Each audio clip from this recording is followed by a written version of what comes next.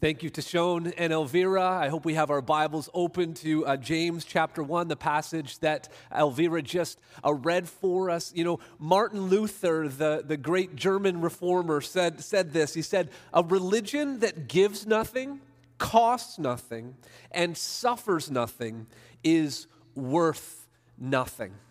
James, in this section heading towards the end of chapter 1 and the beginning of chapter 2 is picking up on this theme of religion, a religion that is pure and that is undefiled before God, a religion that is worth something, a religion that matters, is a religion that expresses itself in loving our neighbor. What we're going to learn today is that loving our neighbor proves that our religion is pure before God. Loving our neighbor proves that our religion is pure before God.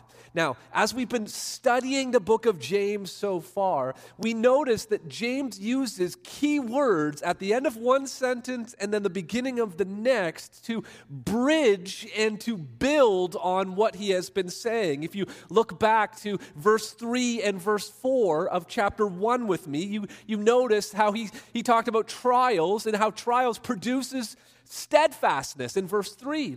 But then in verse 4, he builds and bridges on that theme of steadfastness when he says, "Let steadfastness have its full effect, that you may be perfect and complete and lacking in nothing." He mentioned the word steadfastness, and then he bridges and builds on that word to talk about what he's going to discuss next. Look at verse 4 and verse 5. He says that if we are steadfast and it produces this kind of maturity in us, then we will be lacking nothing. He uses the word lacking at the end of verse 4. Then look at the beginning of verse 5. He says, "But speaking of lacking, if any of you lacks wisdom," and then he goes into that whole discussion of asking God for wisdom and that he's a good father who gives generously. Then look down with me at verse 21 when he tells them, he reminds them that God is the Father of lights and that he has caused us to be born again, that he's brought us forth by the living word. And then James says, speaking of the word, I mentioned word in verse 21, then look at verse 22, "But be doers of the word." You see, he's always bridging and building. He mentions a word at the end of one paragraph or one sentence, and then he introduces a new concept by bridging through that word. Now look with me at verse 26 and 27. It says, "If anyone thinks he is religious and does not bridle his tongue," remember, James had been talking about anger and obedience, hearing the word, and then speaking. That's what we talked about last week, the signs that we are hearing well. He says, if anyone thinks he is religious and does not bridle his tongue but deceives his heart, this person's religion is worthless. He uses the word religion. At the end of verse 26, look at verse 27. Now he says, religion. He's starting a new theme that's going to lead us into chapter 2. He says, religion that is pure and undefiled before God, the Father, is this: to visit orphans and widows in their affliction and to keep oneself unstained from the world. And then in chapter 2, verse 1, he talks about the sin of partiality. And then later on, he frames all of this under the command, one of Jesus' most often repeated commands. He quotes this command from Leviticus chapter 19 6 times in the Gospels, the command to love your neighbor as yourself. The title for today's message is Wisdom About Loving My Neighbor. How do we treat one another? What we believe about God must change how we behave around other people. How God has treated us in the gospel must dictate how we treat other people. And that's what James is going after today. We're going to see here that loving our neighbor proves that our religion is pure before the eyes of God. And so how do we love our neighbor? How does James challenge us to obey this command, to be doers of the word? The word tells us that we're to love our neighbor. How do we do it? How are we supposed to put this into practice? James gives us three ways that we can live this command out, three ways that we can love our neighbor. Here's the first one: reach out with compassion. We can love our neighbor by reaching out with compassion. Verse 27 says, religion that is pure and undefiled before God the Father is this: to visit orphans and widows in their affliction. To visit orphans and widows. This is how we can love our neighbor.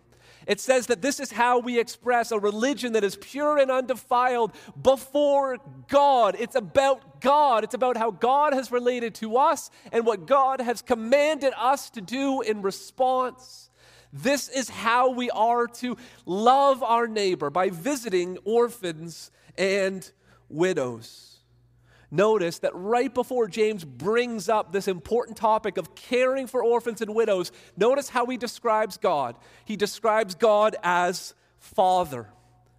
God has created the family. He designed the family all the way back to the Garden of Eden. God created Eve for Adam so that a family could be established, so that in the context of the family, there would be protection, there would be a sense of security, there would be provision, that the family would provide for one another and care for one another, and that there would be pleasure, that there would be joy and satisfaction in the context of the family. God planned the family, He designed the family, because God is a father. And God's heart breaks, and our heart should break for those who find themselves in a broken family situation, broken by death or bereavement, like widows, or abandonment, or broken by orphans who have no one to look after them. God, the compassionate Father who loves us like a father, when we were lost, when we had no one to protect us or to provide for us or to satisfy and strengthen us, God visited us. He reached out to us, and He commands us to visit orphans and widows, those who are destitute, those who have nothing, who have no one. This is God's heart. You know, right after God gave the 10 Commandments on Mount Sinai, Moses stayed up there on the mountain, and God explained the practical implications. He gave specific examples of how to follow the 10 Commandments. And just 2 chapters after the 10 Commandments, in Exodus 22, verse 22, God says to Moses, "You shall not mistreat any widow or fatherless child." You see how close the widow and the orphan is to God's heart. He wanted to make that absolutely clear for the people of God as they were heading to the promised land, as He was establishing this nation that was to be a blessing to all nations. He wanted to make sure that they understood the centrality of caring for widows and orphans. God is described, this is His heart. In Psalm 68, verse 5, God is called the father to the fatherless, and the protector of widows is God in His holy habitation. God is the Father, and so He is the Father of those who don't have an earthly father. And God cares for orphans and widows. That is who He is. That is what His heart is all about. And because that's what God's heart is all about, God wants His people to have a heart that is all about caring for widows and orphans. In Isaiah chapter 1, when God is challenging the people, they've been turning away from God, they've been sinning, and judgment is coming. And God, through the prophet Isaiah, is encouraging them to turn from their sin. And He says, wash yourselves, make yourselves clean, remove the evil of your deeds from before my eyes, cease to do evil. So He says, stop doing all of the sinning that you're doing. And look what He says what they should do. He says, learn to do good, seek justice, correct oppression, bring justice to the fatherless, plead the widow's cause. So we see it. We see it in Exodus. We see it in the Old Testament law. We see it in Psalms where God's heart is pouring out as the father to the fatherless. We see it in the prophets. Loved ones, I've just shown you 3 verses this morning for the sake of time, but I could take you all over God's word to show how widows and orphans keep coming up because they are on the heart of God.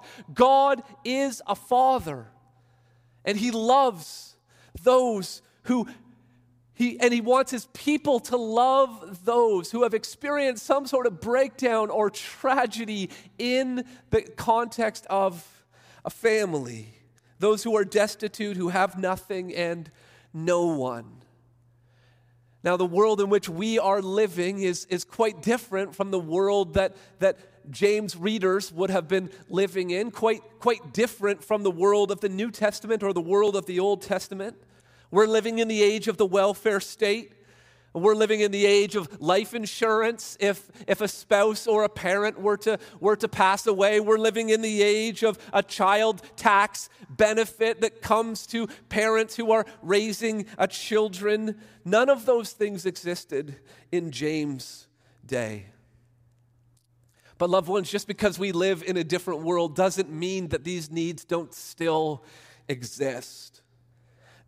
That word visit in verse 27, it says to visit orphans and widows. That is the word that's so often used to describe how God comes to rescue his people.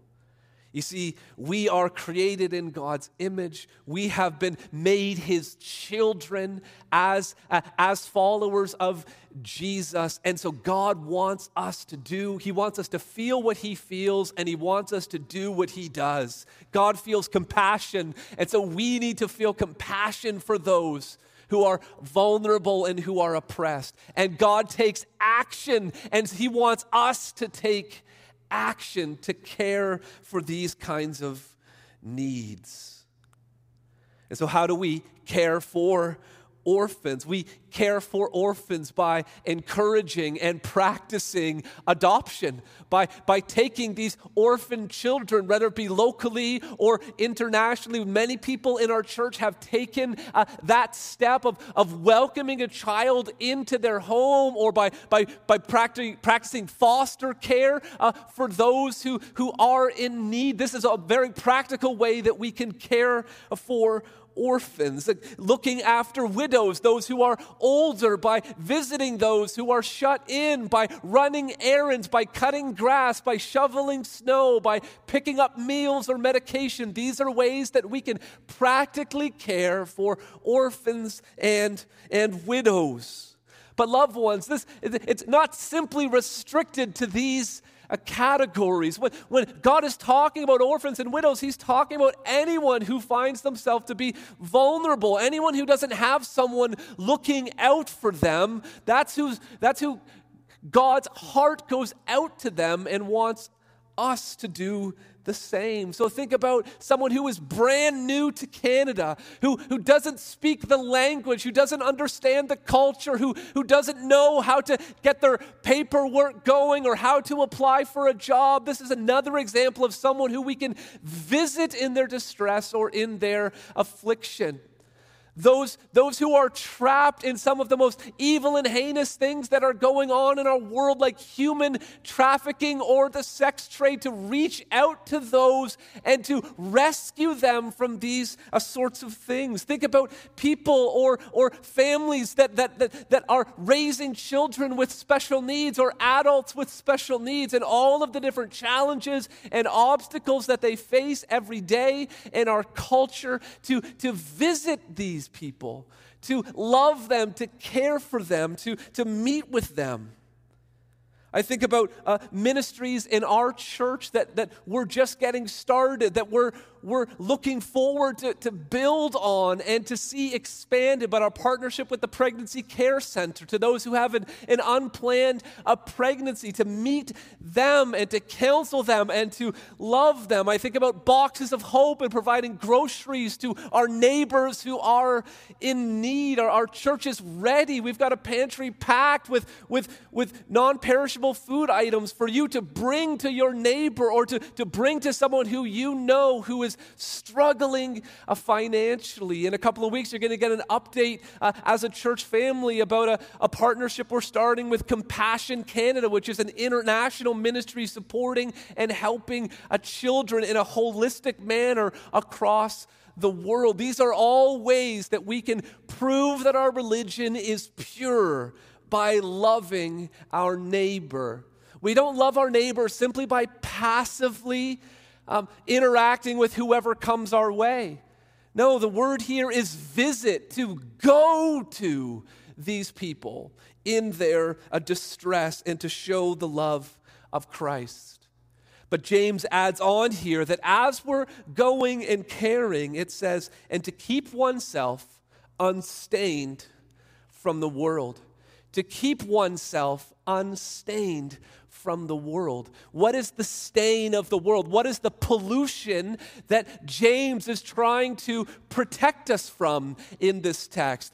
James is crystal clear all the time. He doesn't mince words. He doesn't let sentences just kind of float and hang out there. It's not up to us to put in our ideas about what it means to remain unstained from the world. James will explain it, and he explains it in chapter 2. He explains that the stain of this world is to judge and to show partiality to other people. And so if we're going to love our neighbor, it begins with reaching out with compassion. Secondly, it involves rejecting partiality. So we reach out with compassion and then we reject partiality because we live in a world, the air that we breathe is polluted air. And the smokestacks of our society are continually putting into the atmosphere this disgusting, putrid air of partiality, that we can somehow judge people based on how they appear or how much money they make or whatever crooked category we can come up with. And James is saying, no, if you are going to care for the people that God wants you to care for, you're going to have to look through the fog. You're going to have to filter out the pollution of this world. Because if you breathe in the air of this world, you're going to ignore those who are needy, and you're going to show favoritism and partiality to those who are wealthy or who are powerful. So in verse 1 of chapter 2 now, he says, "My brothers, show no partiality as you hold the faith in our Lord Jesus Christ, the Lord of glory." This is how we remain unpolluted, unstained from the world, by ensuring that we show no partiality. Partiality in Greek there means to receive the face. To receive the face. James is saying, my brothers, make sure that no one receives the face as you hold to the faith of our Lord Jesus Christ. What does it mean to receive someone's face? It means to base your judgment and your assessment of someone based on their face. It means judging a book by its cover rather than the contents of that book. It means judging someone based on their outside appearance. So widows and orphans in that culture, based off how they were dressed, based off their grooming, based off their cleanliness, you would have been able to receive their face. You would have been able to assess where they stood in society based off their appearance. And James says that if we are to hold to the faith of our Lord Jesus Christ, we don't receive people according to their face. James here is speaking specifically about finances, but there's a wide-ranging application here for all of us. We're not supposed to receive one another according to their face, according to the color of their skin, according to whether or not they are male or female, according to whether or not they are attractive or unattractive, according to whether or not they appear to be rich or poor. We are not supposed to receive people according to their face. We're not supposed to judge people by outward appearances. I love what it says in 1 Samuel chapter 16, verse 7, where Samuel was sent to Jesse's household to select the new king of Israel. And God had to tell Samuel, he made this abundantly clear. He said, "For the Lord does not see as man sees. Man looks on the outward appearance, but the Lord looks on the heart." Religion that is pure looks at people the way that God looks at people. Religion that is pure is not racist. Religion that is pure is not sexist, is not ageist, it does not show favoritism to one group over the other. Religion that is pure looks at people the way that God looks at people, and God does not look at outward appearances. He looks at the heart. And James frames this around who Jesus is. He says, "My brothers," going back to verse 1, "show no partiality as you hold to the faith of our Lord Jesus Christ, the Lord of glory." Jesus is the Lord of glory. Glory in the New Testament sort of refers to shining brightness. Glory in the Old Testament had this idea of weight, that Jesus is the balance in the scales, that everything and everyone gets weighed according to the glory of Jesus Christ. He is the standard. He is preeminent. He is number one. And everyone else is a distant second. There's no second place, there's no third place, fourth place. There's no hierarchy or structure that there's Jesus and then there's this group of people and then there's that person and then there's this group down here. No, Jesus is first. Everyone else is a distant second. I mean, multiple laps around the track. He's first. And then after that, there is no other distinction. Everyone is in the same boat. Everyone needs to be treated exactly the same. Praise, honor, distinction, recognition, glory belongs to Jesus and to nobody else. He's the Lord of glory. That is how Christians are to relate to other Christians and to relate to other humans. That is how we love our neighbor, by knowing that Jesus is the Lord of glory, that He is great, and that all of the rest of us are the same. But we live in a world that rejects this idea. We live in a world where there are people who because of their twisted sinfulness, have bigotry and hatred in their heart, that looks at someone's outward appearance and somehow assumes that just because they look that way, that person is somehow worthless. And then there are other people, well-meaning people, who are trying to reject that bigotry, look at other groups of people and say, because of that person, because they look that particular way, they automatically fit into this category. They're an oppressor, or they're a victim. And rather than doing what the Bible does, which is teaches the universality of every human being, and the importance of individuality of every human being, the universality and the individuality, our world, whether it's motivated by hatred or whether it's motivated by some sort of misguided approach to bringing about justice, we're continually dividing people into these groups. But loved ones, Jesus is the Lord of glory, and that changes everything. And that is the standard by which we judge other people. We look at the heart. We don't look at the outward appearance. We don't put people into these categories. We understand the universality of humankind, that we are all created in the image of God. And we look at each individual heart and each individual person, that no matter what they look like on the outside, that person has the ability to make decisions and has accountability for those decisions that they make. We don't group people into these categories. We have two categories. We have Jesus and we have everybody else. We show no partiality. Because Jesus is the Lord of glory. He goes on the scale on this side in all of his glory.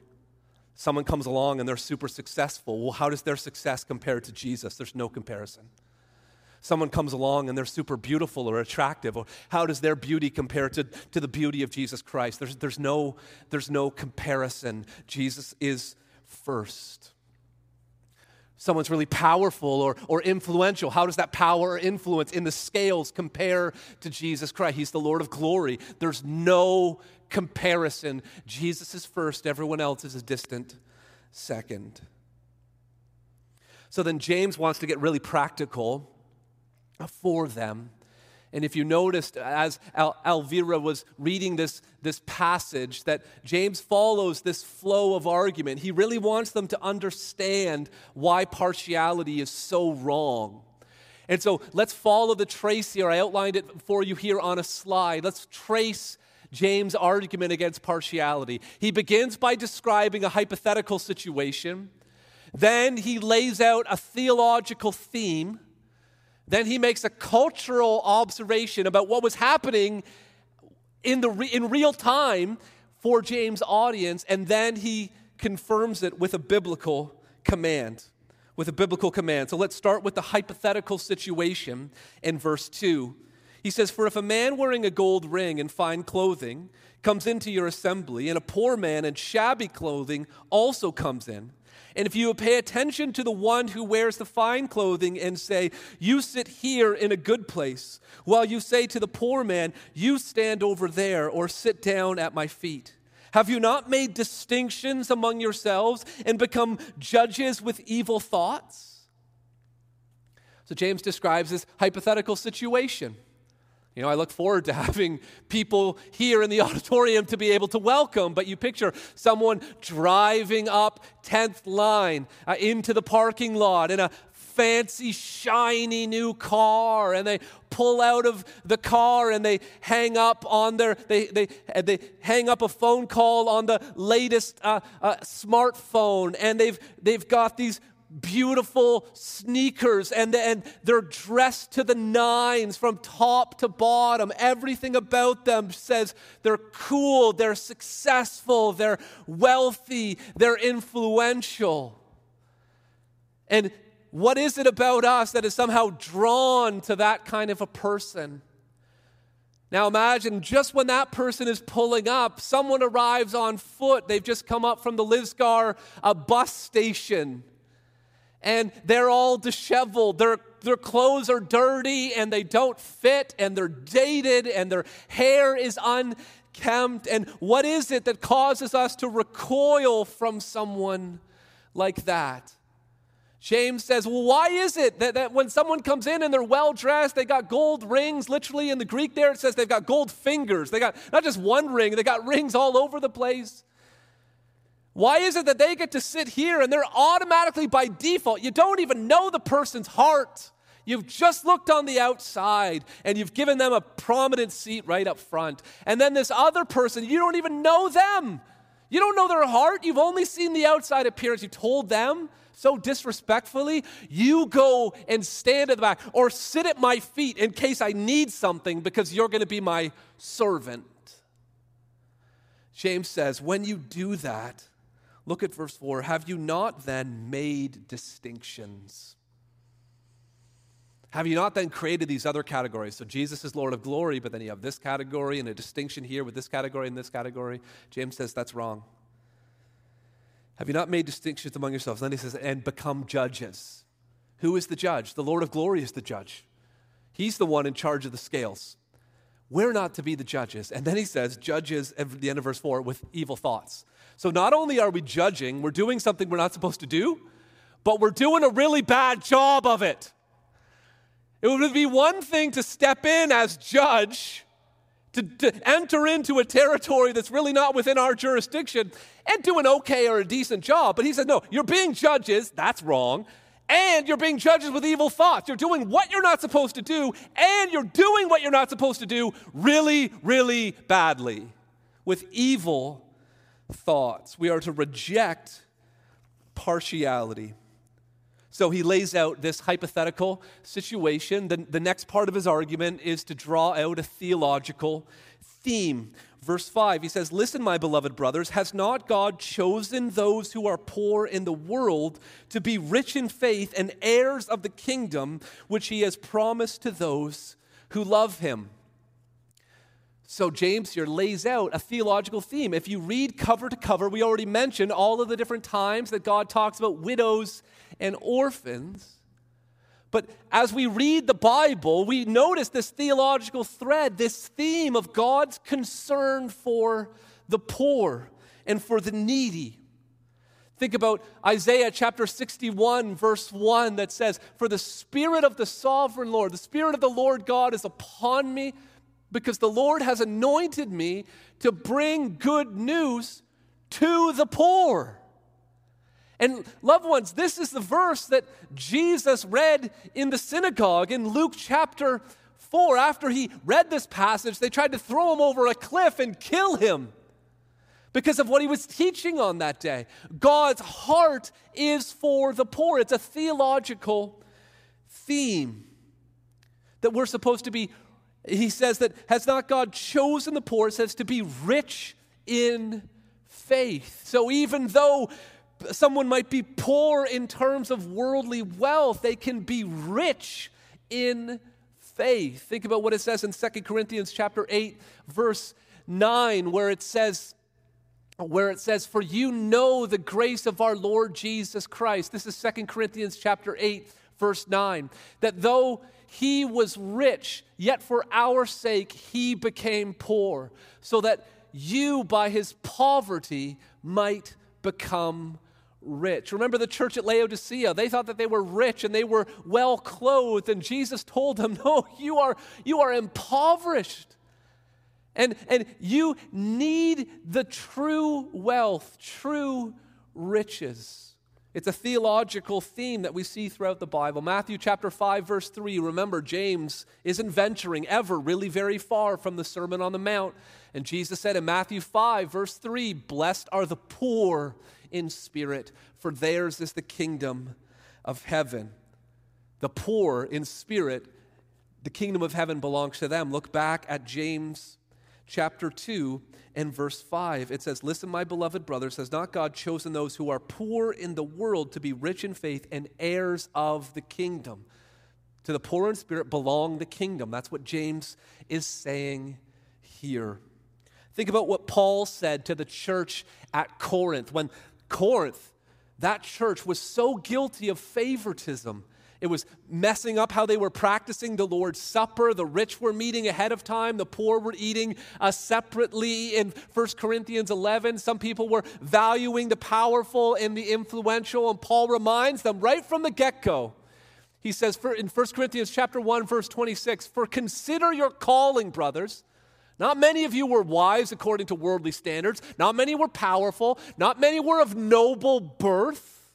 But God chose what is foolish in the world to shame the wise. God chose what is weak in the world to shame the strong. God chose what is low and despised in the world, even things that are not, to bring to nothing the things that are." This is the way that God works. The poor become rich. The uninfluential become the influencers. The last become first. The powerless are given the power.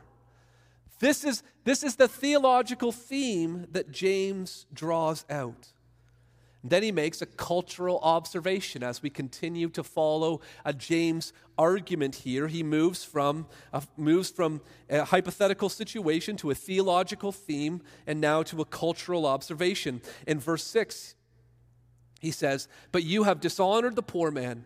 Are not the rich the ones who oppress you and the ones who drag you into court? Are they not the ones who blaspheme the honorable name by which you are called?" Now, we don't know the specific cultural situation that James is speaking to here. We know that James is the senior pastor of the church in Jerusalem. He's the lead teaching pastor there, and that because of persecution, all of these Jewish Christians have been spread all around. Now, at the core of this persecution were the Sadducees, which were the wealthy class, the priestly class, who could afford to hire lawyers to drag Christians into court, who could commission people like Saul of Tarsus before he was converted to go and to arrest. All of that requires resources. Poor people aren't really good at oppressing people because they don't have the means to do that. And so James could be talking about the persecution that he's talking about. He could be talking about something political. He could be talking about landowners and debt and farm workers. We don't know. But James here is saying, why would you favor a Christian who's rich? Because that Christian who's rich falls into a category of wealthy people who that broader category of people are in your culture, in your present day, are guilty of oppression. Now, let's be careful here. James is not automatically saying that every rich person is therefore an oppressor.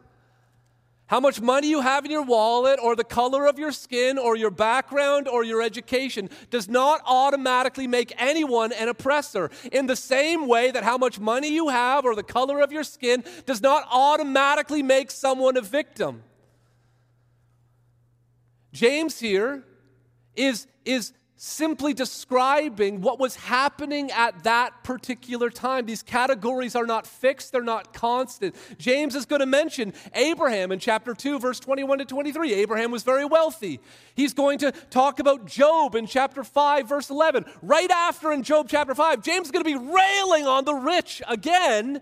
And then he quotes Job, who was very, very wealthy. Again, when we look at every human being, we got to look at them in terms of universality and individuality. Universally in terms that every human being is made in the image of God.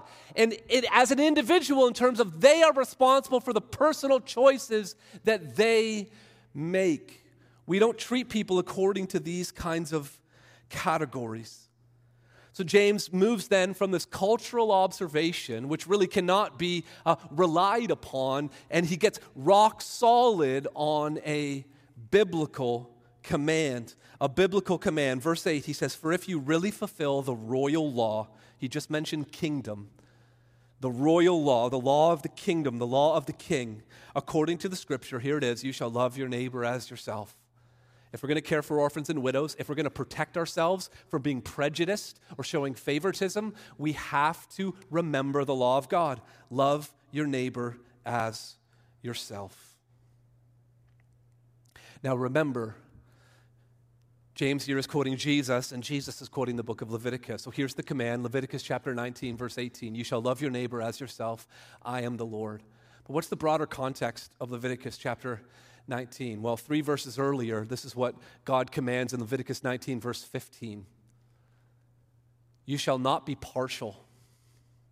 You shall not be partial to the poor or defer to the great, but in righteousness you shall judge your neighbor."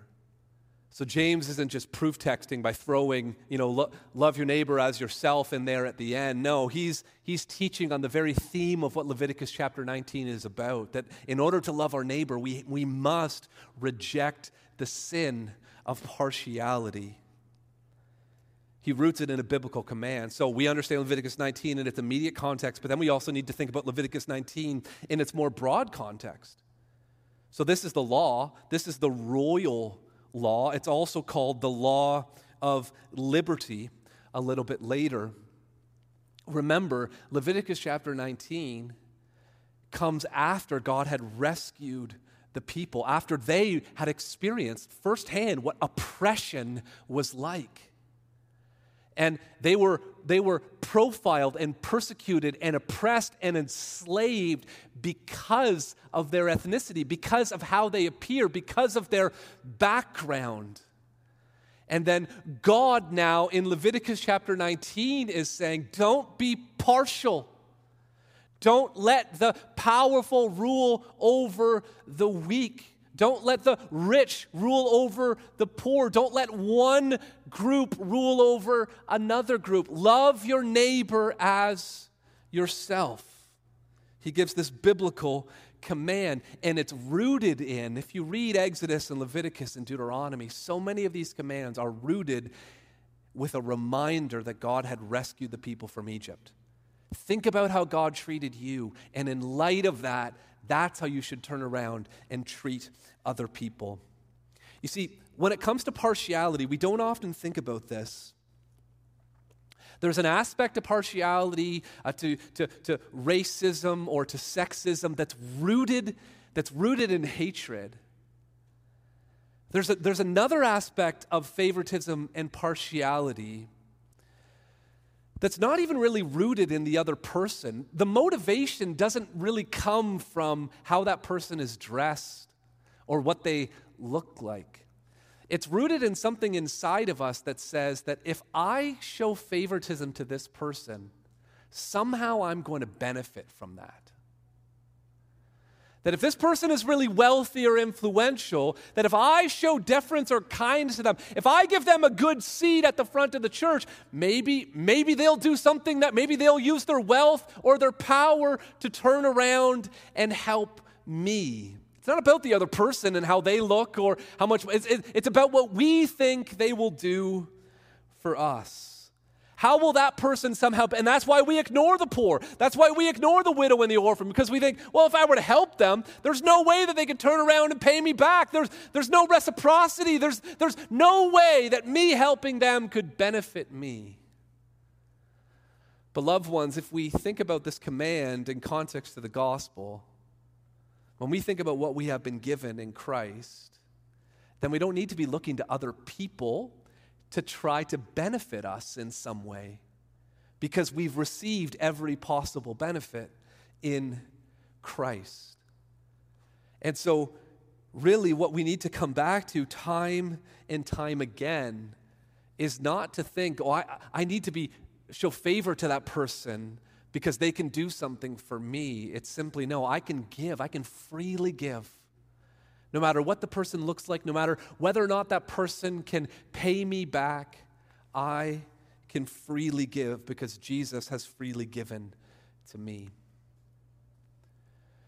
Now, we've been talking as we've been studying the book of James that he does this bridging and building things. He mentions a word and then he introduces that word again to expand on a new concept with the word steadfastness and lacking and the word and religion. And now James is going to do the same thing with the word law.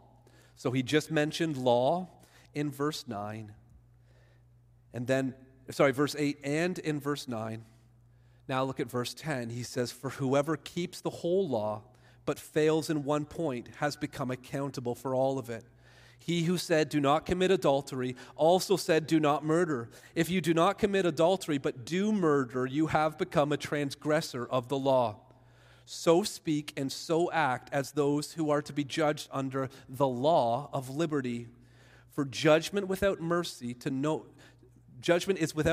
to one who has shown no mercy. Mercy triumphs over judgment." So, loved ones, if we are going to truly love our neighbor and prove that our religion is pure, we've got to reject partiality. We've got to reach out with compassion. And then lastly, we've got to remember God's mercy. We've got to remember God's mercy. James here is warning against this sort of selective approach to following God's law. And he uses this really absurd example. Imagine someone who committed murder to somehow say, I know I committed murder. I know I took that other person's life in cold blood, but I was a faithful husband. Like, it just doesn't really make sense. And when someone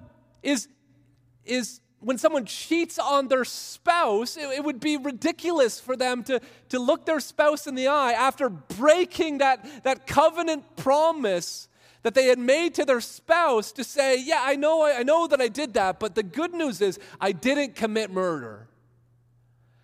I mean, to say something like that is just makes no sense. It takes away the gravity, the seriousness of what has taken place. And James here is warning us about thinking, well, as long as I don't do the really, really bad stuff, as long as I don't murder or commit adultery, it really doesn't matter if I ignore that person or I show favoritism to that person or roll my eyes at them or give them cut eye or whatever it may be. It really doesn't matter. James says it matters because we need to make sure that we are following the whole law. But we're not following the whole law so that we can earn our way to heaven, because we have been shown mercy. That's what James wants to make clear here. And so he's saying, listen, don't be judging other people, and don't think it to be a small thing that you can somehow treat people however you want or show favoritism or partiality or to ignore the needs of widows and orphans. He says, you have been shown mercy. You have been shown mercy. And because we've been shown mercy, that is supposed to change how we treat other people. Again, we're supposed to think about Jesus first, and then to think about how far short of his glory we have fallen, and everyone has fallen. And we are to show mercy. Our default when we interact with another person is to think about them in terms of how can I be merciful to them. Again, the Sermon on the Mount, so central to what James is trying to teach. Matthew chapter 5, verse 7 says, "Blessed are the merciful, for they shall receive mercy." God is our Father, chapter 1, verse 27. Jesus is the Lord of glory, chapter 2, verse 1. The Word of God is the law of liberty. And we are to be compassionate and impartial and merciful.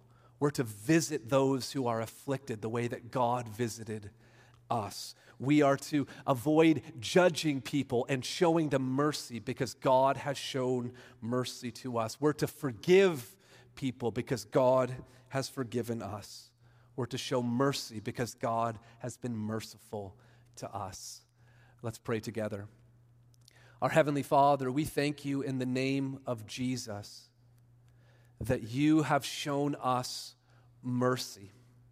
And God, I pray that the mercy that we have received from the Lord of glory would be the standard by which we interact with other people. God, I pray that the love that you have shown to us would be the standard by which we choose to love other people. God, you have visited us in our affliction, so help us to visit orphans and widows. God, you have not judged us by our outward appearance. Lord, you have not even judged us by our inward appearance because you know every heart and you know the wickedness and the sin that lies within every unregenerate person. And yet you chose to show mercy to us.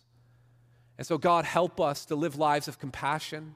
Help us to live lives that are impartial and sincere. Lord God, I pray that you would help us to live lives that are dictated by mercy because you have been so merciful to us. God, we pray that you would be our vision, that you would be our focus. I pray these things in Jesus' name. Amen. Amen.